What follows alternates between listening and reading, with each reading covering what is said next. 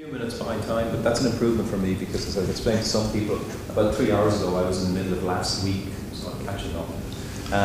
So it's my pleasure to introduce today Professor Werner Hansen, who is the Professor of Mathematics in UCC and head of department, and was instrumental in setting up a program in UCC on financial mathematics and actuarial mathematics. And today Werner is going to talk to us about his work on exponential polynomial trigonometric functions with possible applications to Levy calculus and mathematical finance. So, thank you very much. Thanks for inviting me here.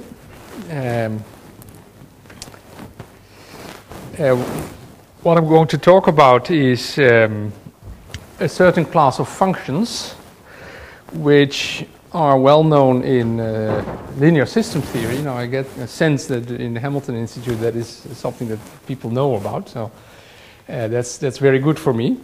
At the same time, I'm using those in a rather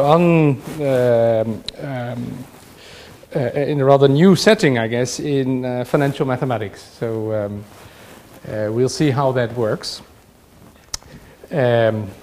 It does mean that we kind of switch from one field to the other, so please stop me if you have questions, because that usually works best. If you have any questions, let me know.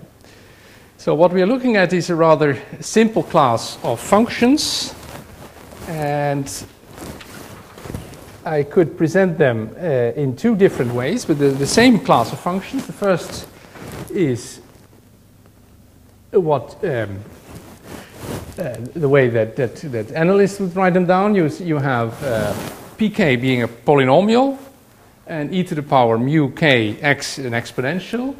Here we allow mu k to be complex, so that also means that cosines or sines may come in. And then we take the real part, just a matter of writing things down. Now what's interesting is that there's a totally different way of writing down the same class of functions, and we write them down as c times e to the power ax of b times b. But then I have to explain to you what that notation means, because A for me is an n by n matrix. So we use the matrix exponential, which I hope you know, but if you don't, then I'll write them down. I mean, the A, can I use this? It's hopefully not permanent marker. I mean, okay. One way of defining the matrix exponential is just writing down the Taylor series and of an exponential, and then realizing that if I put a matrix A in here and I replace the usual 1 by an identity matrix, then I have a totally valid expression which maps the matrix A times the scalar x to another matrix. So this is a matrix exponential. So the same set of functions can be written in two ways, one in this way and one in this way. Now, if you've done a module in linear system theory, then I guess you probably have come across this kind of expression, because it's the impulse response function of a linear system in state space form. So if you have a linear system in state space form, x dot is ax plus bu and y is cx, then the impulse response function would typically be of this form. Let me say a bit more. C is a row vector and B is a column vector, so the expression C times e to the power axb is a scalar function, as it should be, because the first one was also a scalar function. Now what's in there? That's quite interesting. I claim that the real polynomials in there, the real exponential functions, and scaled real trigonometric polynomials.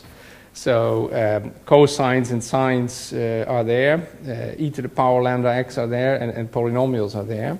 And furthermore, it is a ring, which means that if you multiply any of those functions, and you get another one in the same class. If you add any of those functions, a pair of those functions, you remain in the same class.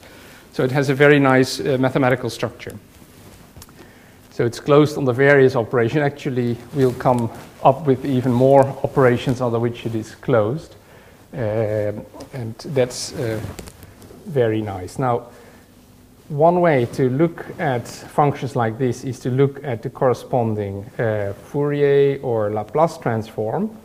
In systems theory, this would mean that you're going to look at the transfer function, but it goes under different names in different fields, actually. So now, look at what you get if you work out this integral here. If you work a little bit, then what you'll see is that you'll get this function, which is a rational function. It's a rational function of S. It's just a quotient of two polynomials. And the degree of the denominator polynomial is n, and the degree of the numerator polynomial is less than n. Now, typically, when we say that, then we have already taken out any common factors. So let's assume that we've taken out any common factors. Then n, the degree of the denominator polynomial, is called the Macmillan degree of that function. Yeah, so the Laplace transform is just a rational function, very simple object. And also what is known is that the zeros of Q, the poles of this function, are typically the eigenvalues of the A matrix under some extra conditions that I'll come back to. Okay, any questions? Okay, then, as you've heard, I'm in financial math. So the question is, one question you could pose is how could you, where do you find those functions in financial math, and how could you perhaps use those functions in financial math? Now what we'll talk about today is the usage as probability density functions. So financial math, if you've heard about it, then I'm sure you know that this is concerning stochastic models. So there's a lot of randomness all around. And we work with density functions. Now, classically, we would work with Gaussian density functions, or even log normal, but let's say Gaussian for the moment.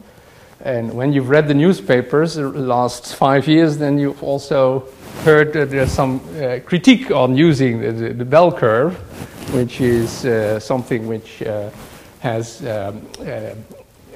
very small tails, so the probability of some outlier is pretty small if you have the Gaussian curve. We know that it's going to zero very quickly because of the e to the power minus x squared. So what people are doing in financial math is trying to use different density functions, and we'll come across some of them later on. Now, suppose that you would like to use functions of this type as density functions. Then the question is, what do you need to do? Well, first of all, probabilities or probability density functions are non-negative, so we'll have to worry about non-negativity of those functions. And secondly, they have to be integrable, so we'll have to worry about when a function of that type is integrable. Now, what I want to do today is to tell you quite a bit more about how we treat non-negativity. Still not the whole story, but want to give you some of the ingredients. So I'll tell a bit more about that. What is important in the whole discussion is to realize that we like to work with minimal realizations. So we like to work with n by n A matrices, where n is the Macmillan degree, which is the number of poles of the transform. We want to work with A matrices which have a minimal size, in a sense. So that's important. If you do that, then integrability can be translated into stability of the A matrix. So what we need for integrability is it turns out, I don't prove that here, but it turns out is that you will need that this object goes to 0 from x to infinity.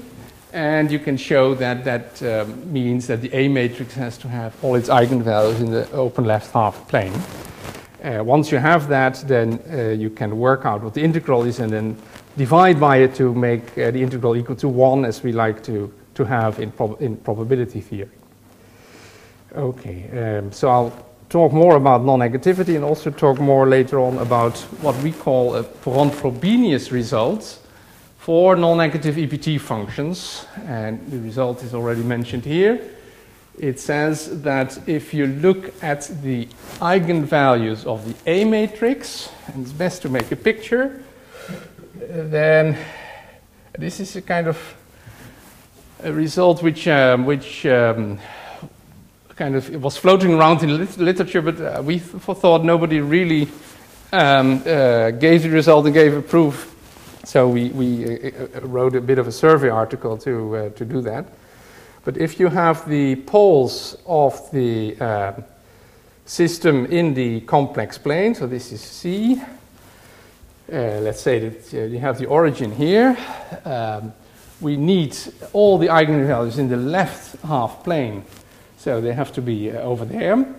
Let's look at the critical line which separates the spectrum, which is the line which is the line that lies mostly to the left, but such that all of the spectrum lies to the left of the line. So there could be elements on here. What the Perron-Frobenius type result says is that the real point over here has to be in the spectrum. So this is what we call the real dominant pole, real dominant eigenvalue.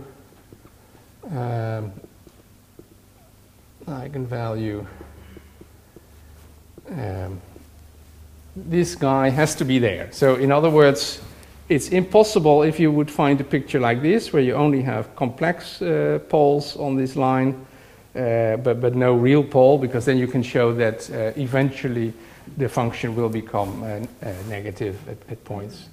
So you really need a point in the spectrum like that, but we'll come back to that later on. Okay, so what can we say about non-negativity? Well,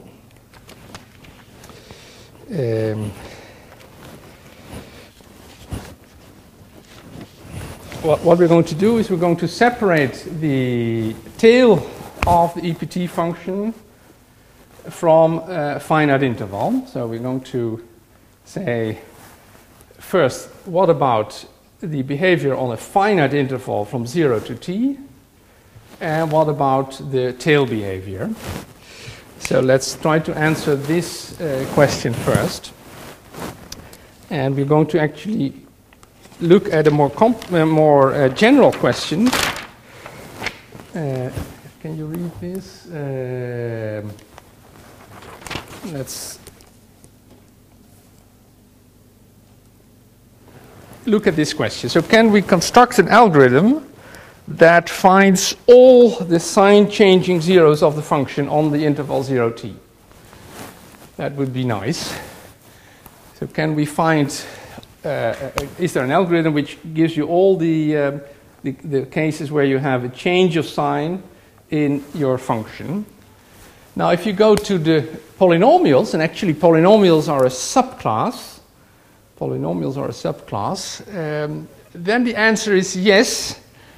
And I think that you know what to do. Technically speaking, it's called forming a Boudin-Fourier sequence. But what you would do if you were given a polynomial, and I think you may have seen it already in high school, but what the teacher would say is, well, if the polynomial goes up, then the derivative is positive.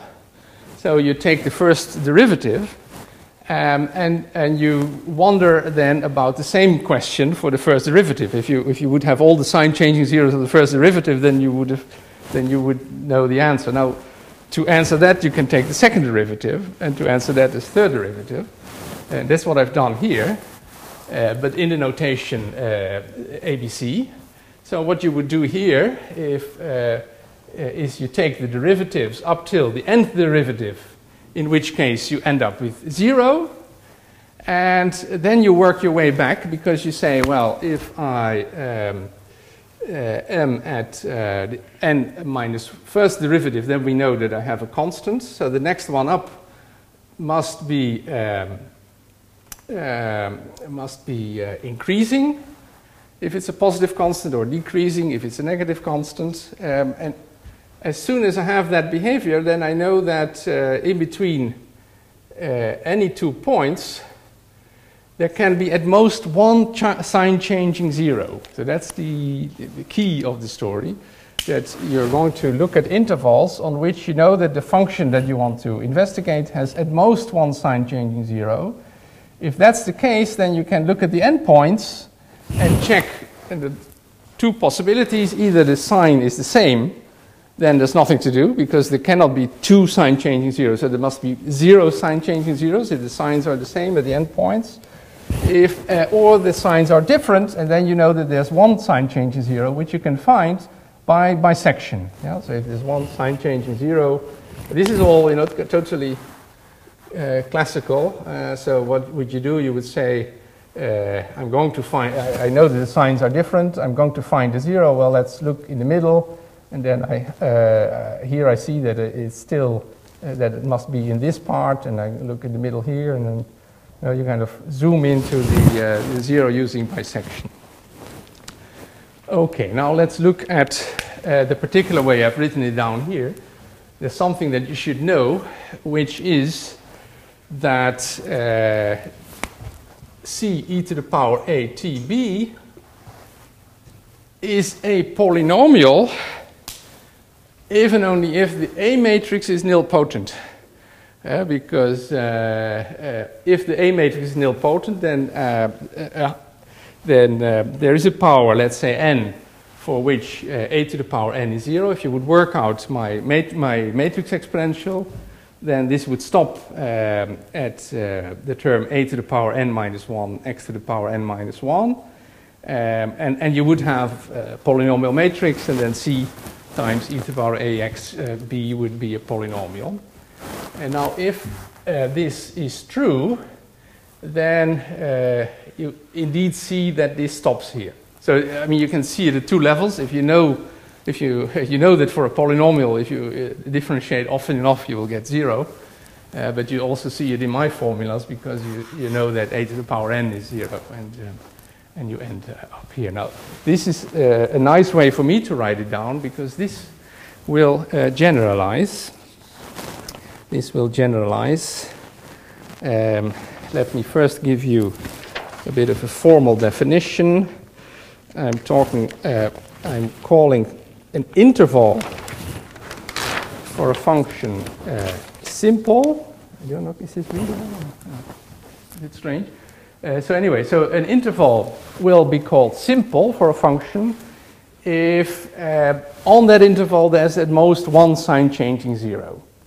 Yeah, so then we call it a simple interval, and we know that once you know that it's a simple interval, you know that bisection you can find you can first determine whether there's a sign changing 0, and if there is one, you can find it by bisection.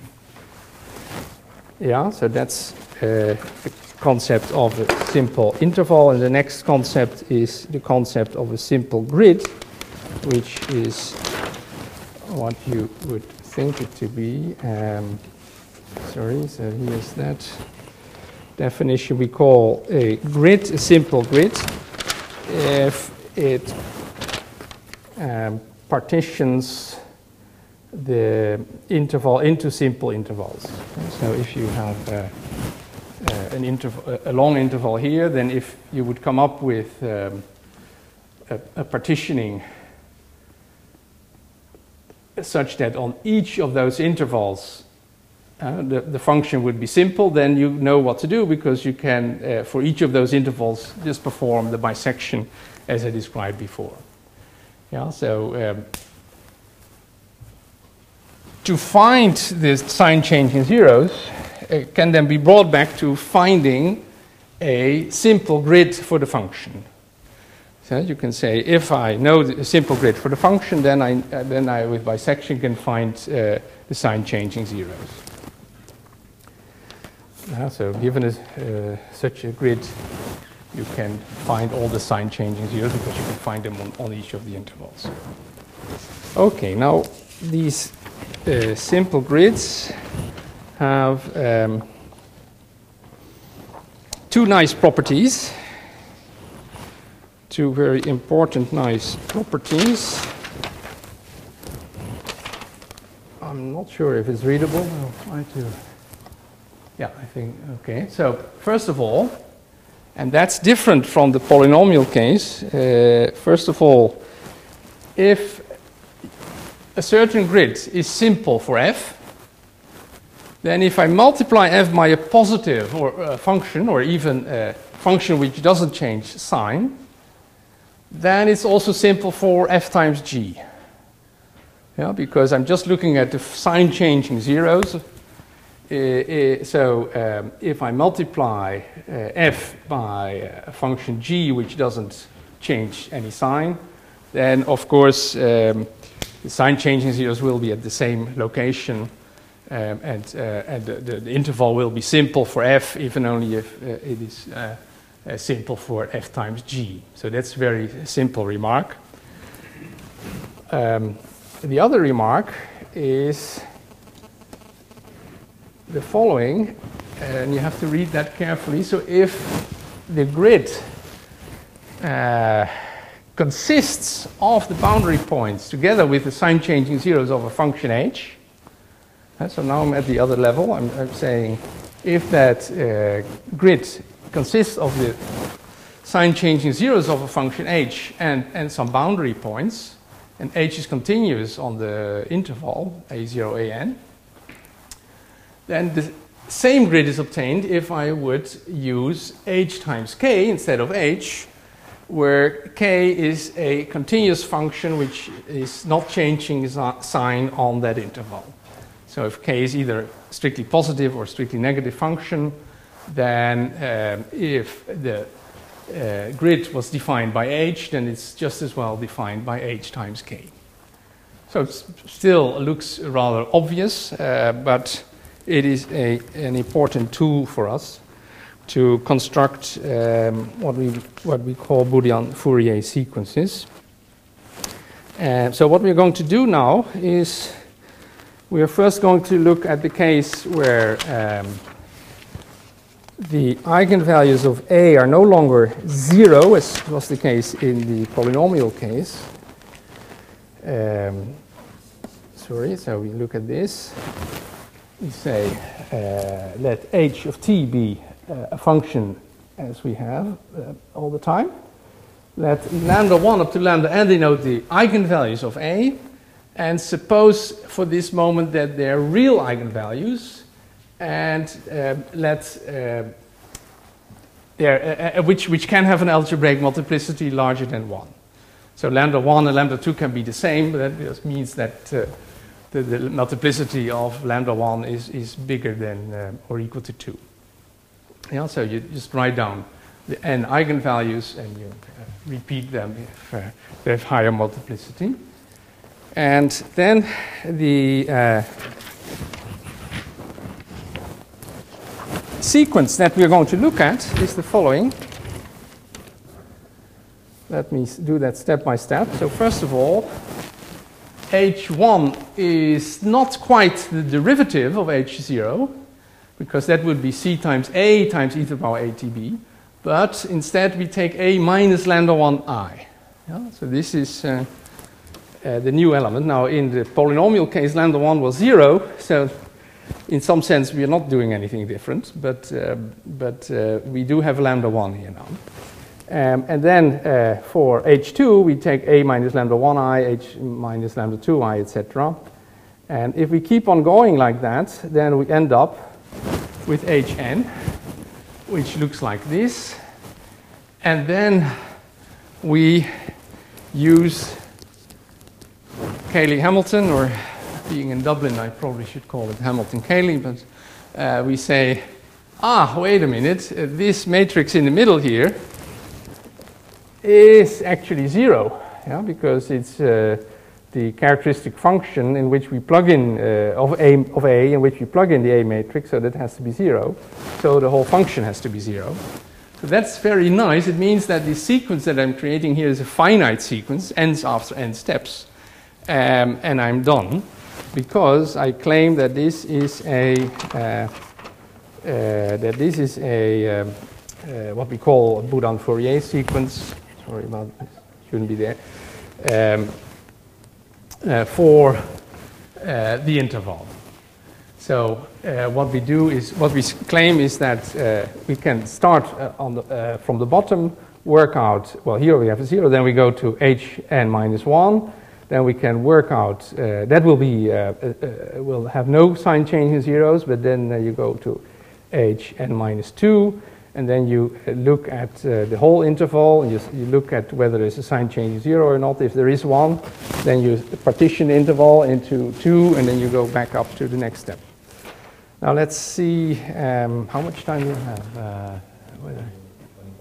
Okay, then I'll skip the proof. So if you're interested, then I can tell you about it later on. So I'll skip the proof, but this is the Bourdon-Fourier sequence for the case of real eigenvalues lambda. Now, what we also have is a Bourdon-Fourier sequence in the case that A is arbitrary, so we would have we would allow complex eigenvalues, and there what you have to do is you have to bring in some more boundary points which are related to the sign functions. But yeah, so maybe I should kind of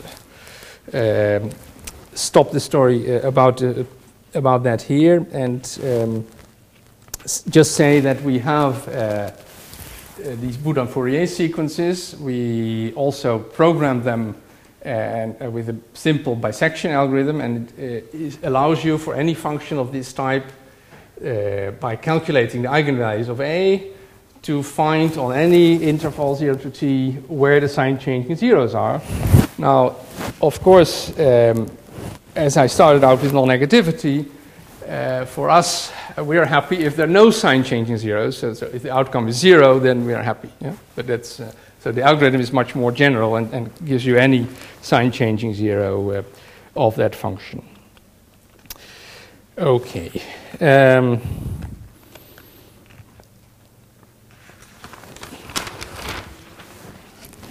few remarks. First of all, when you think about it, it also gives you some kind of upper bound on the number of sign changing zeros of the function. And actually that hooks up with the classical results, so you can show now that there are at most n minus 1 of those zeros. If you go back, you can only, in each of the intervals, gain one sign changing 0 at max. And that's the classical result by Follia and Seeger. There's this upper bound, but we actually find them.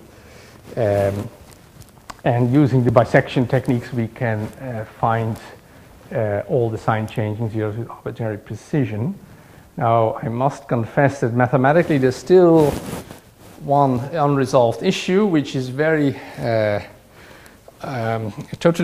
seems to be totally irrelevant for practice. But I mean, if you have a combination of exponentials and you work out what the number is, and you find 0.00000 and you have hundreds of decimals all equal to 0, then from the logical point of view, you're still not sure whether that will keep on going. You know, so if you don't have any other evidence that this actually is mathematically 0, then there seems to be a bit of a kind of a hole in the logic. But for practical applications, of course, this is not relevant at all, as far as I can see, because you can just check for any precision that you like whether this function is actually 0. Just to kind of flag that. Okay, so what does that mean? It means that on a finite interval, we are now have a hold on. We now know how to check non-negativity of the EPT function. Now let's look at this Perron-Frobenius type result again. So we also know that you look, when the function is non-negative and you look into the spectrum, that there has to be a real dominant pole. So in other words, if you look at the maximum real part of all the eigenvalues, lambda, in the spectrum of A, then that is a real number. That real number has to be in the spectrum of A again. And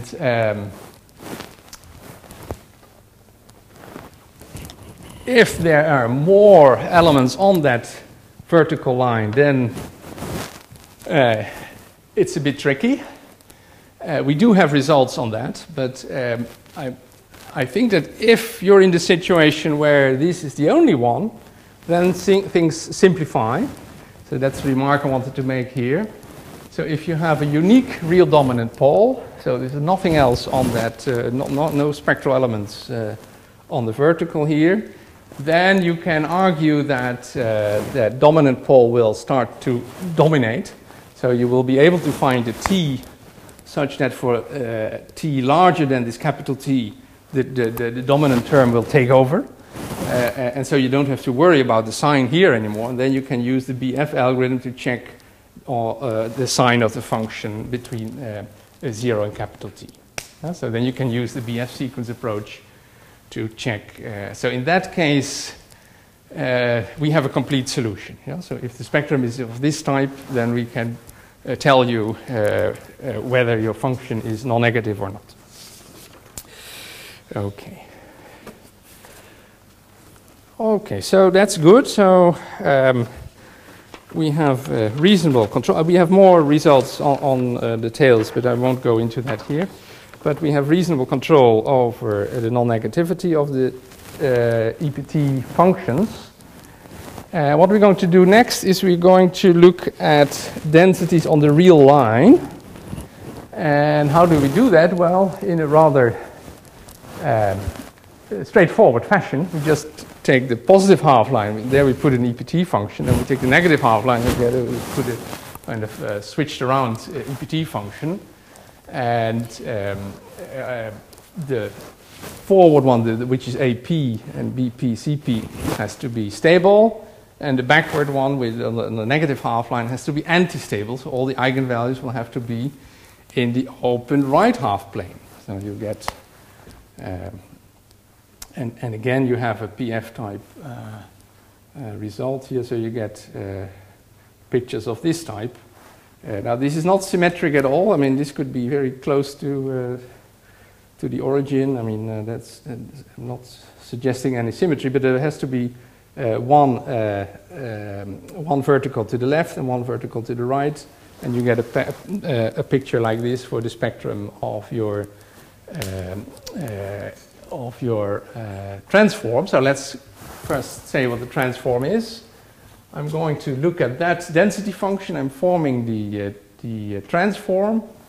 Here we go. We get two integrals, one on the negative half line, one on the positive half line. Each one gives me a rational function. So I get the sum of two rational functions. I can add them and I get another rational function. But what's nice is that there's this unique split up.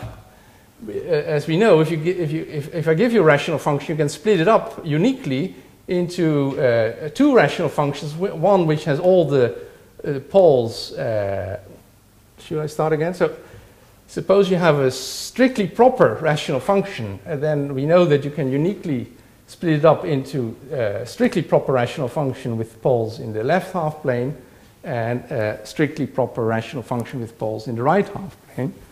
And this one corresponds to the positive part and this to the negative part. Right, and then there's one more element that I want to bring in. If you look at the transforms, and it's one more thing that fits in very nicely with the family, which is the point mass at zero. So it's very natural to bring in the point mass at zero, the delta, Dirac delta distribution.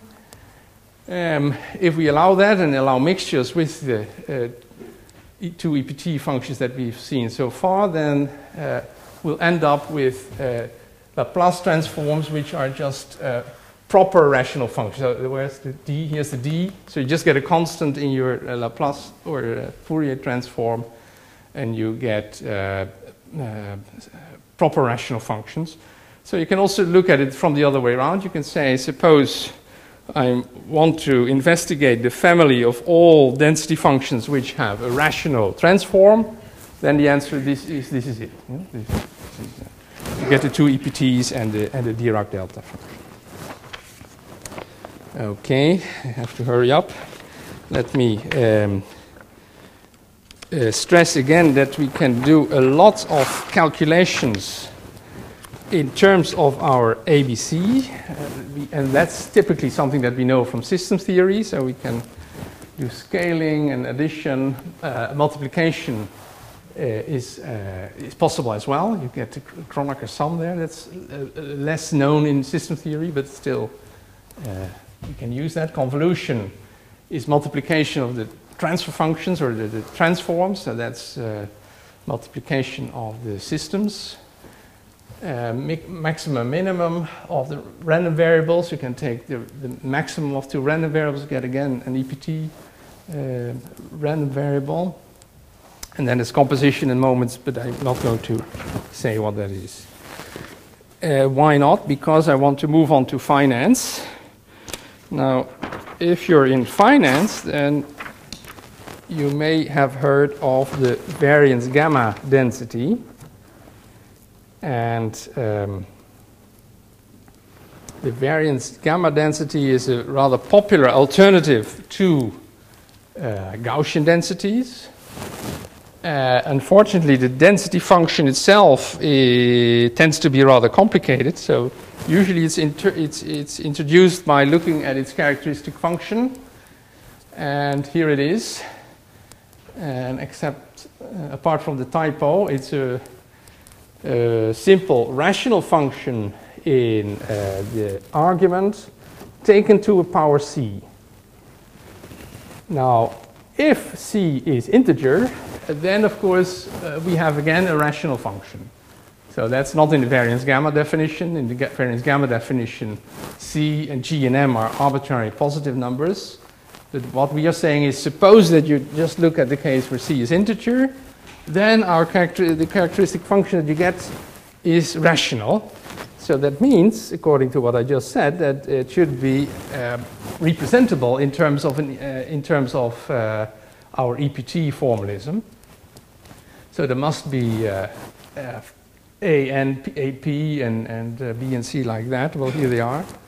So you can work that out. So you can find an AP, so a stable matrix, and an anti-stable matrix, and a B and a C, such that the variance gamma can be written in this form. Okay, so that's nice. Now, why are these variance gamma densities popular? Well, they can be associated with a process. Now, you probably have come across the Brownian motion process at some point, I hope. So if you add a lot of Gaussian variables, you know that you will again get a Gaussian variable. But if we want to go away from Gaussian, then what do we do? Well, variance gamma is one alternative. Basically, when you start to add random variables of this type, then you will see that the C starts to add, because addition of random variables means multiplication of the characteristic functions. So if you have two of the same type variance gammas, then everything in between the brackets is the same, and you just get C1 plus C2. So you see that the C takes on a kind of time character. It takes on the character of a time variable. And that's actually being done, and it's used as a process in time where you get the time variable up here. Now, that all works fine. We know it's a Levy process. I don't have much time to explain that in detail, but I'll say as much as possible. So the question arises, can you also characterize two EPT Levy processes? Okay. explain what that is all about. We start with the celebrated Levy-Kinshine formula. Now, if you haven't seen that, I realize that it's difficult to kind of grasp all that in one go. But the crucial concept here is infinite divisibility. And the first thing is this. I mean, if you have random variables x and y, then by adding them, you will get a new variable, random variable z. And as I just said, if x and y would be Gaussian, then we know that z will be Gaussian. But you can also ask the question the other way around. If I give you the z, are you able to write it as the sum of two independent random variables which have the same density or the same distribution, and give you the distribution of z? So that's the concept of divisibility. So if you can write your random variable as the sum of a copy or a number of copies of random variables with the same distribution, then we call this guy divisible. And infinitely divisible means that you can do that for arbitrary large numbers of random variables. So here it's just for 2, but maybe you also want to do it for 3 and for 4, etc. So then you get infinite divisibility if you can do that for any n. Now, not every random variable is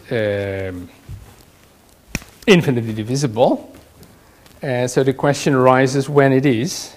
And that's answered by this celebrated theorem. At the same time, if it is infinitely divisible, then in the probabilistic literature you can see that that also means that the random variable can be viewed as the outcome of a so-called Levy process with independent increments. So you can view it as a continuous time outcome of a continuous time process with independent increments. Now, unfortunately, I cannot explain all that in the time frame that we have.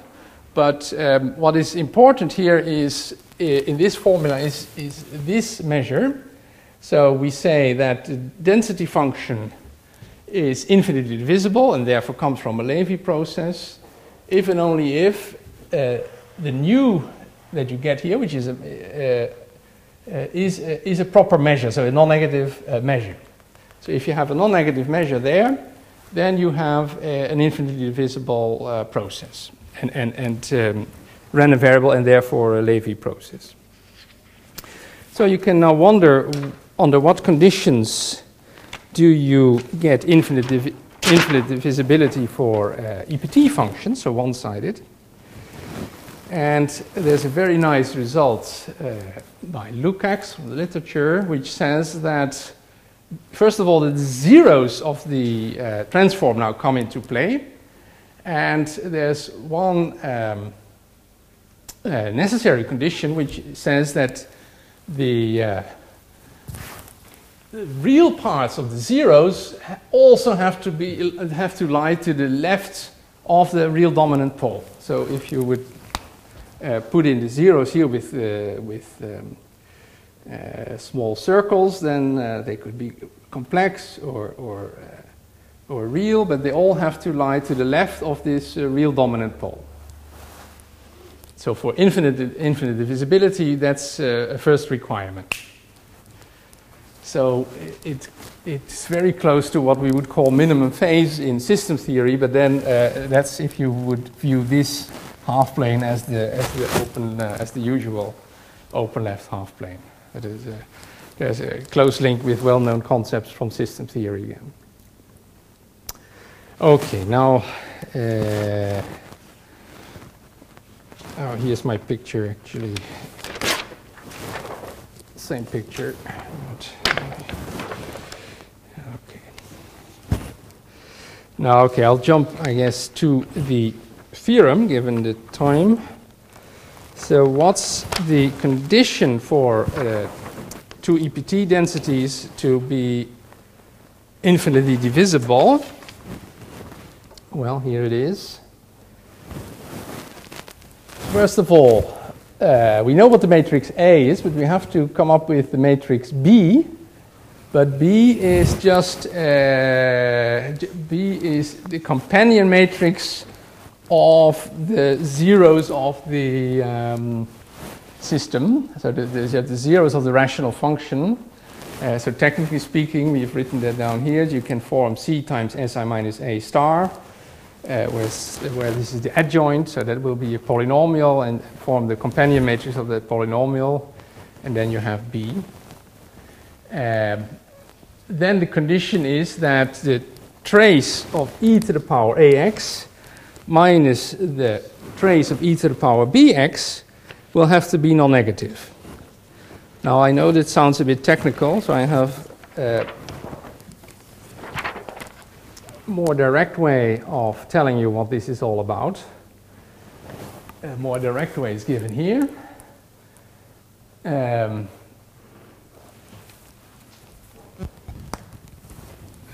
Sorry, I think this should be just EPT.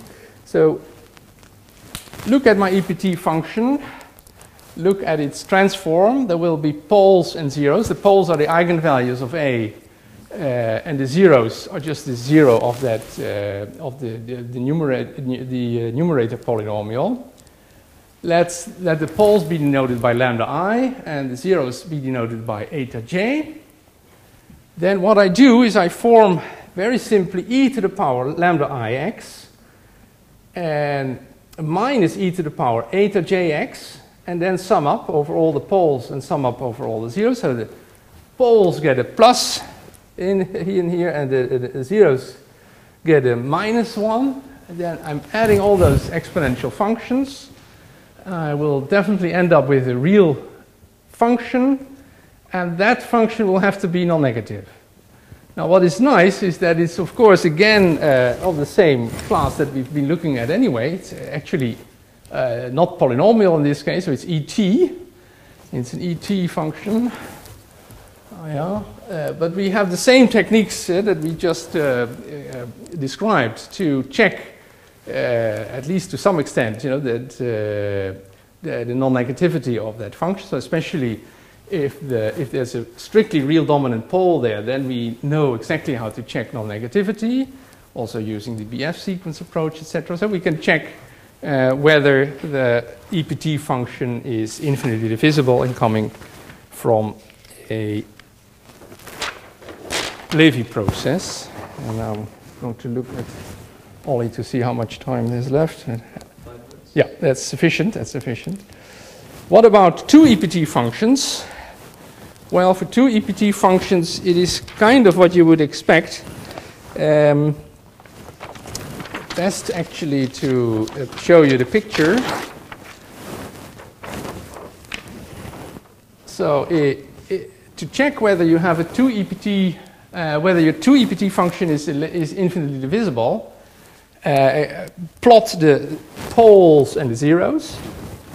You should get something like this, that there should be one real dominant pole in the left half plane, one real dominant pole in the right half plane.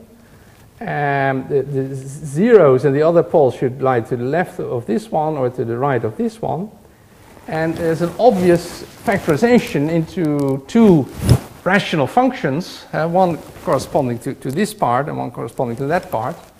And the theorem now is that each one of those factors has to be infinite divisible by itself. Yeah? So the right one factor is so this is corresponding to an EPT on the positive half line, and that has to be infinitely divisible, and this corresponds to an EPT on the negative half line. That has to be infinitely divisible. So that's kind of it's clear that in that case things work, and that's you can also show that that's the only case in which things work.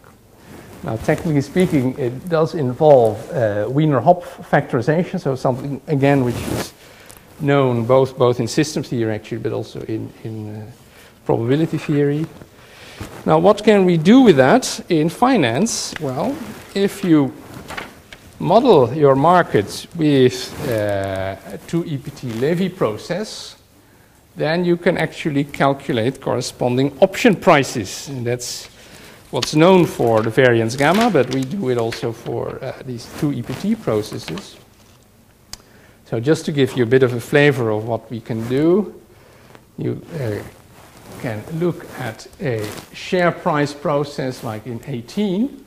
So typically we would do that multiplicatively, or in the case of Brownian motion, we talk about geometric Brownian motion, but you get a multiplicative process. So if you take the logarithms of the shares, then you get an additive process. So you say, suppose that the share price develops in this way, where xt is now described by an EPT process.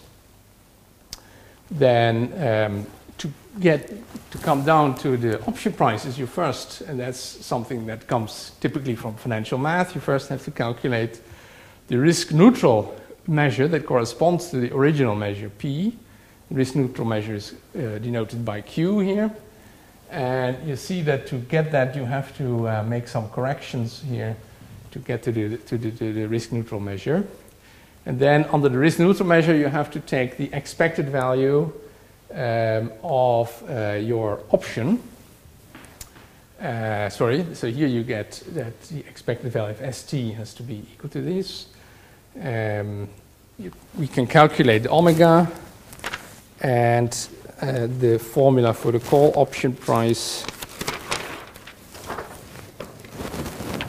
just to show you that that can be done and how it looks like. Formula for the call option price in our case is of this type. So you see some matrix exponentials and some inverses, but all with our ABC calculus. We can also calculate so-called deltas and gammas for those of you who are into that. So we have explicit formulas for deltas and gammas. Now, even in the Gaussian case, the formulas would not be as explicit as this, because you would always have the Gaussian distribution, which you have to get from a table or something like that. Here we have very explicit expressions. Yeah.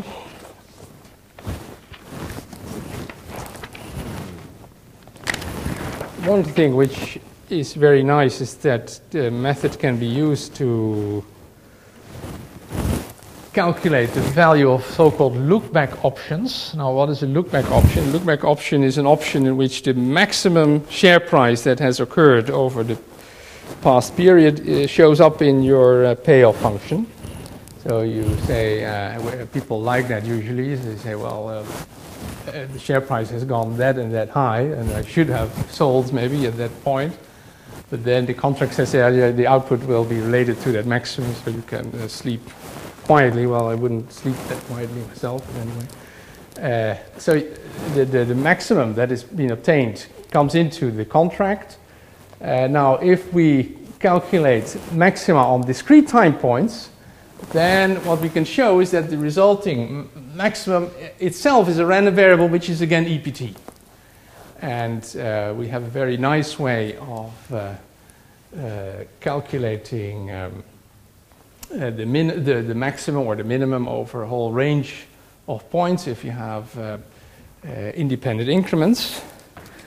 And so we are able to calculate these look-back options, which are difficult to calculate in the usual Gaussian setting. So we get very, we use discrete time points, but anyway, we have very explicit formulas for those. But I think I'm running out of time. Or, I've skipped, so let me just finish off with a few references.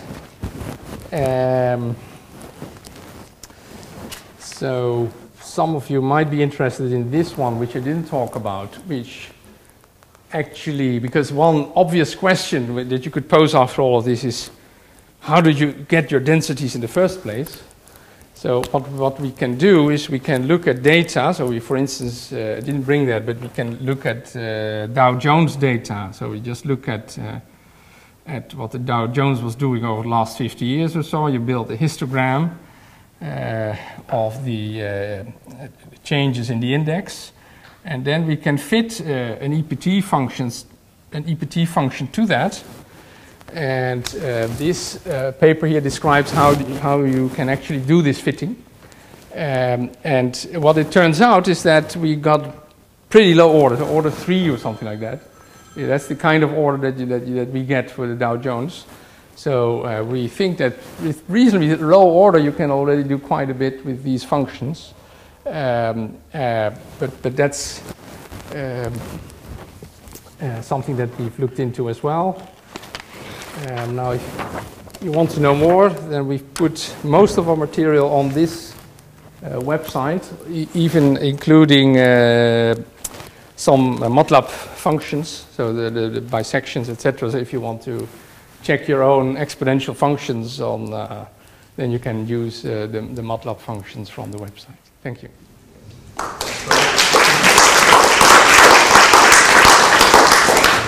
So we probably have time for one, maybe 2 quick questions. Dan? Yeah, I've got 2 questions. I mean, normally the Levy distribution, the Gaussian distribution, these things, they're stable solutions to a master equation and so on. Your distribution, are you having a stable solution in that sense, of some sort of a master equation? Or is it just, as you say, phenomenologically, you want to match the density to what you actually see in practice? At the moment, that's my point of view, which doesn't conflict with if anybody else would say, well, for instance, the people from Variance Gamma would really have a big story behind it. You know, they really believe that has to be, you know, the case. That is still possible, of course, but we look at it at the moment from a more phenomenological point of view and say, well, this can be done. You know, we have the techniques to do this, and infinite divisibility is the way that we approach the Levy process here. So we just look at infinite divisibility, look at analytical techniques, which kind of match very nicely, of course, with rational functions and things like that, and then we find this nice criterion, you know, that shows that this Levy process exists, and the Levy measure is non-negative, you know, under certain conditions. On the other hand, yeah, so I haven't really kind of gone into the kind of questions that you pose, but one remark is that, of course, the EPT functions are very classical. We also call them Euler-D'Alembert because they're the solutions to linear differential equations with constant coefficients. And I think that might help, you know, in any of the kind of considerations that people might look into. If you have a PDE or something like that, then it of course helps if you have solutions to a linear differential equation. So that's the kind of still to be considered. It's like the use with Black-Scholes-Merton, it's just that. And one question is simply, you mentioned it, you mentioned independent increments. Yes.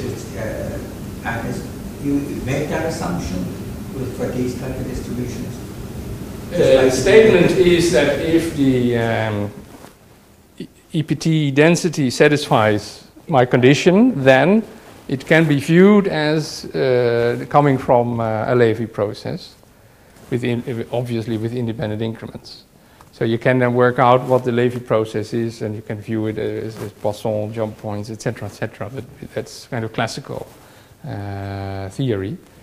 But all we say is that if you have a density of this type, then you can view it as coming from a Levy process. You see? Yeah. Okay, so we have no more questions. Maybe just to remind everyone, Bernard will be with us until about 5 p.m. today. And if anyone wants to talk to him, and otherwise just to thank Bernard again for the seminar. Yeah.